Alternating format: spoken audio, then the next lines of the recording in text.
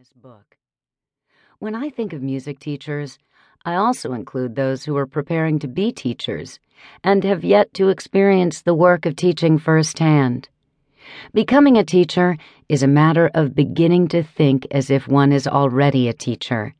This does not happen overnight. We are wise to begin to think of ourselves as teachers while we are yet students. Why should this be? Since music teacher preparation programs are there to enable us to make the transition from student to teacher, if we begin thinking of ourselves as teachers while we are still students, and we seek every opportunity to gather experience by assisting experienced teachers and begin to look at the learning process from a teacher's perspective, our musical and educational learning takes on a greater urgency.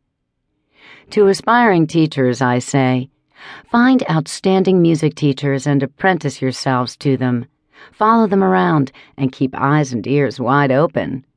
Before long, you will receive jobs to do.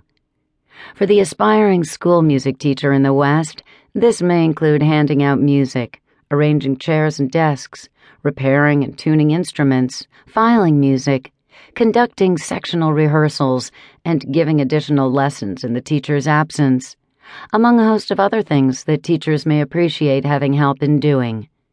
For the studio teacher, it may mean beginning to assist the teacher in coaching students who are preparing for recitals or need additional help. For the aspiring choral or orchestral conductor, it may mean conducting sectional rehearsals and beginning to assume the task of conducting rehearsals and public performances. There is nothing like willing learners to motivate teachers to share what we know. Looking at the classes we take as students through a teacher's eye is also illuminating. We may ask, why is my teacher doing this? If this were my own class, ensemble, or student, would I do this? If so, why? If not, why not? What would be a better approach? How could I make this or that work if I were the teacher? How can I help my fellow students who are struggling with this technique or concept? Thinking this way clarifies the opportunities that exist for those who have yet to complete a teacher education or pedagogy program to become teachers while still students.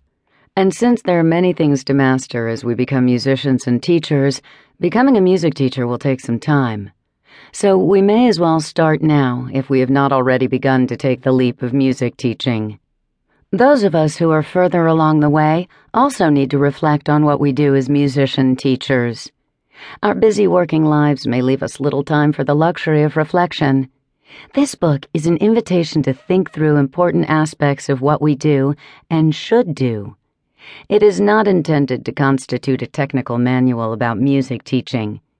I am after something deeper than simply amassing skills and techniques, since teaching and musicality are more than the sum of their parts. Rather, the things about which I write have been growing with me for the better part of a working lifetime.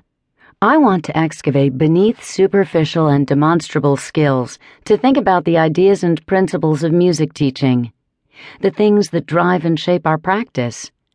My observations are shaped as much by the practitioner in me as by the theorist, and constitute something of the wisdom that I've been seeking across the years.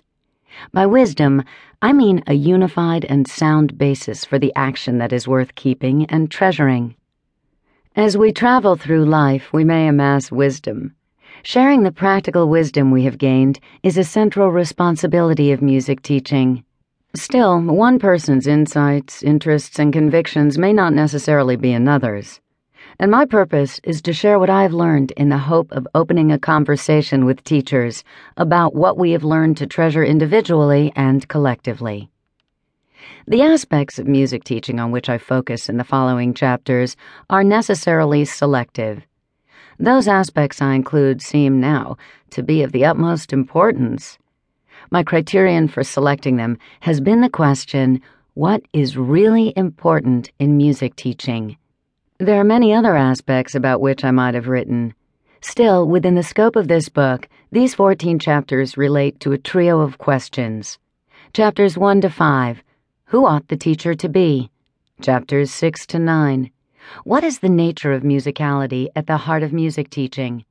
And chapters 10 to 14, how should music instruction be conducted?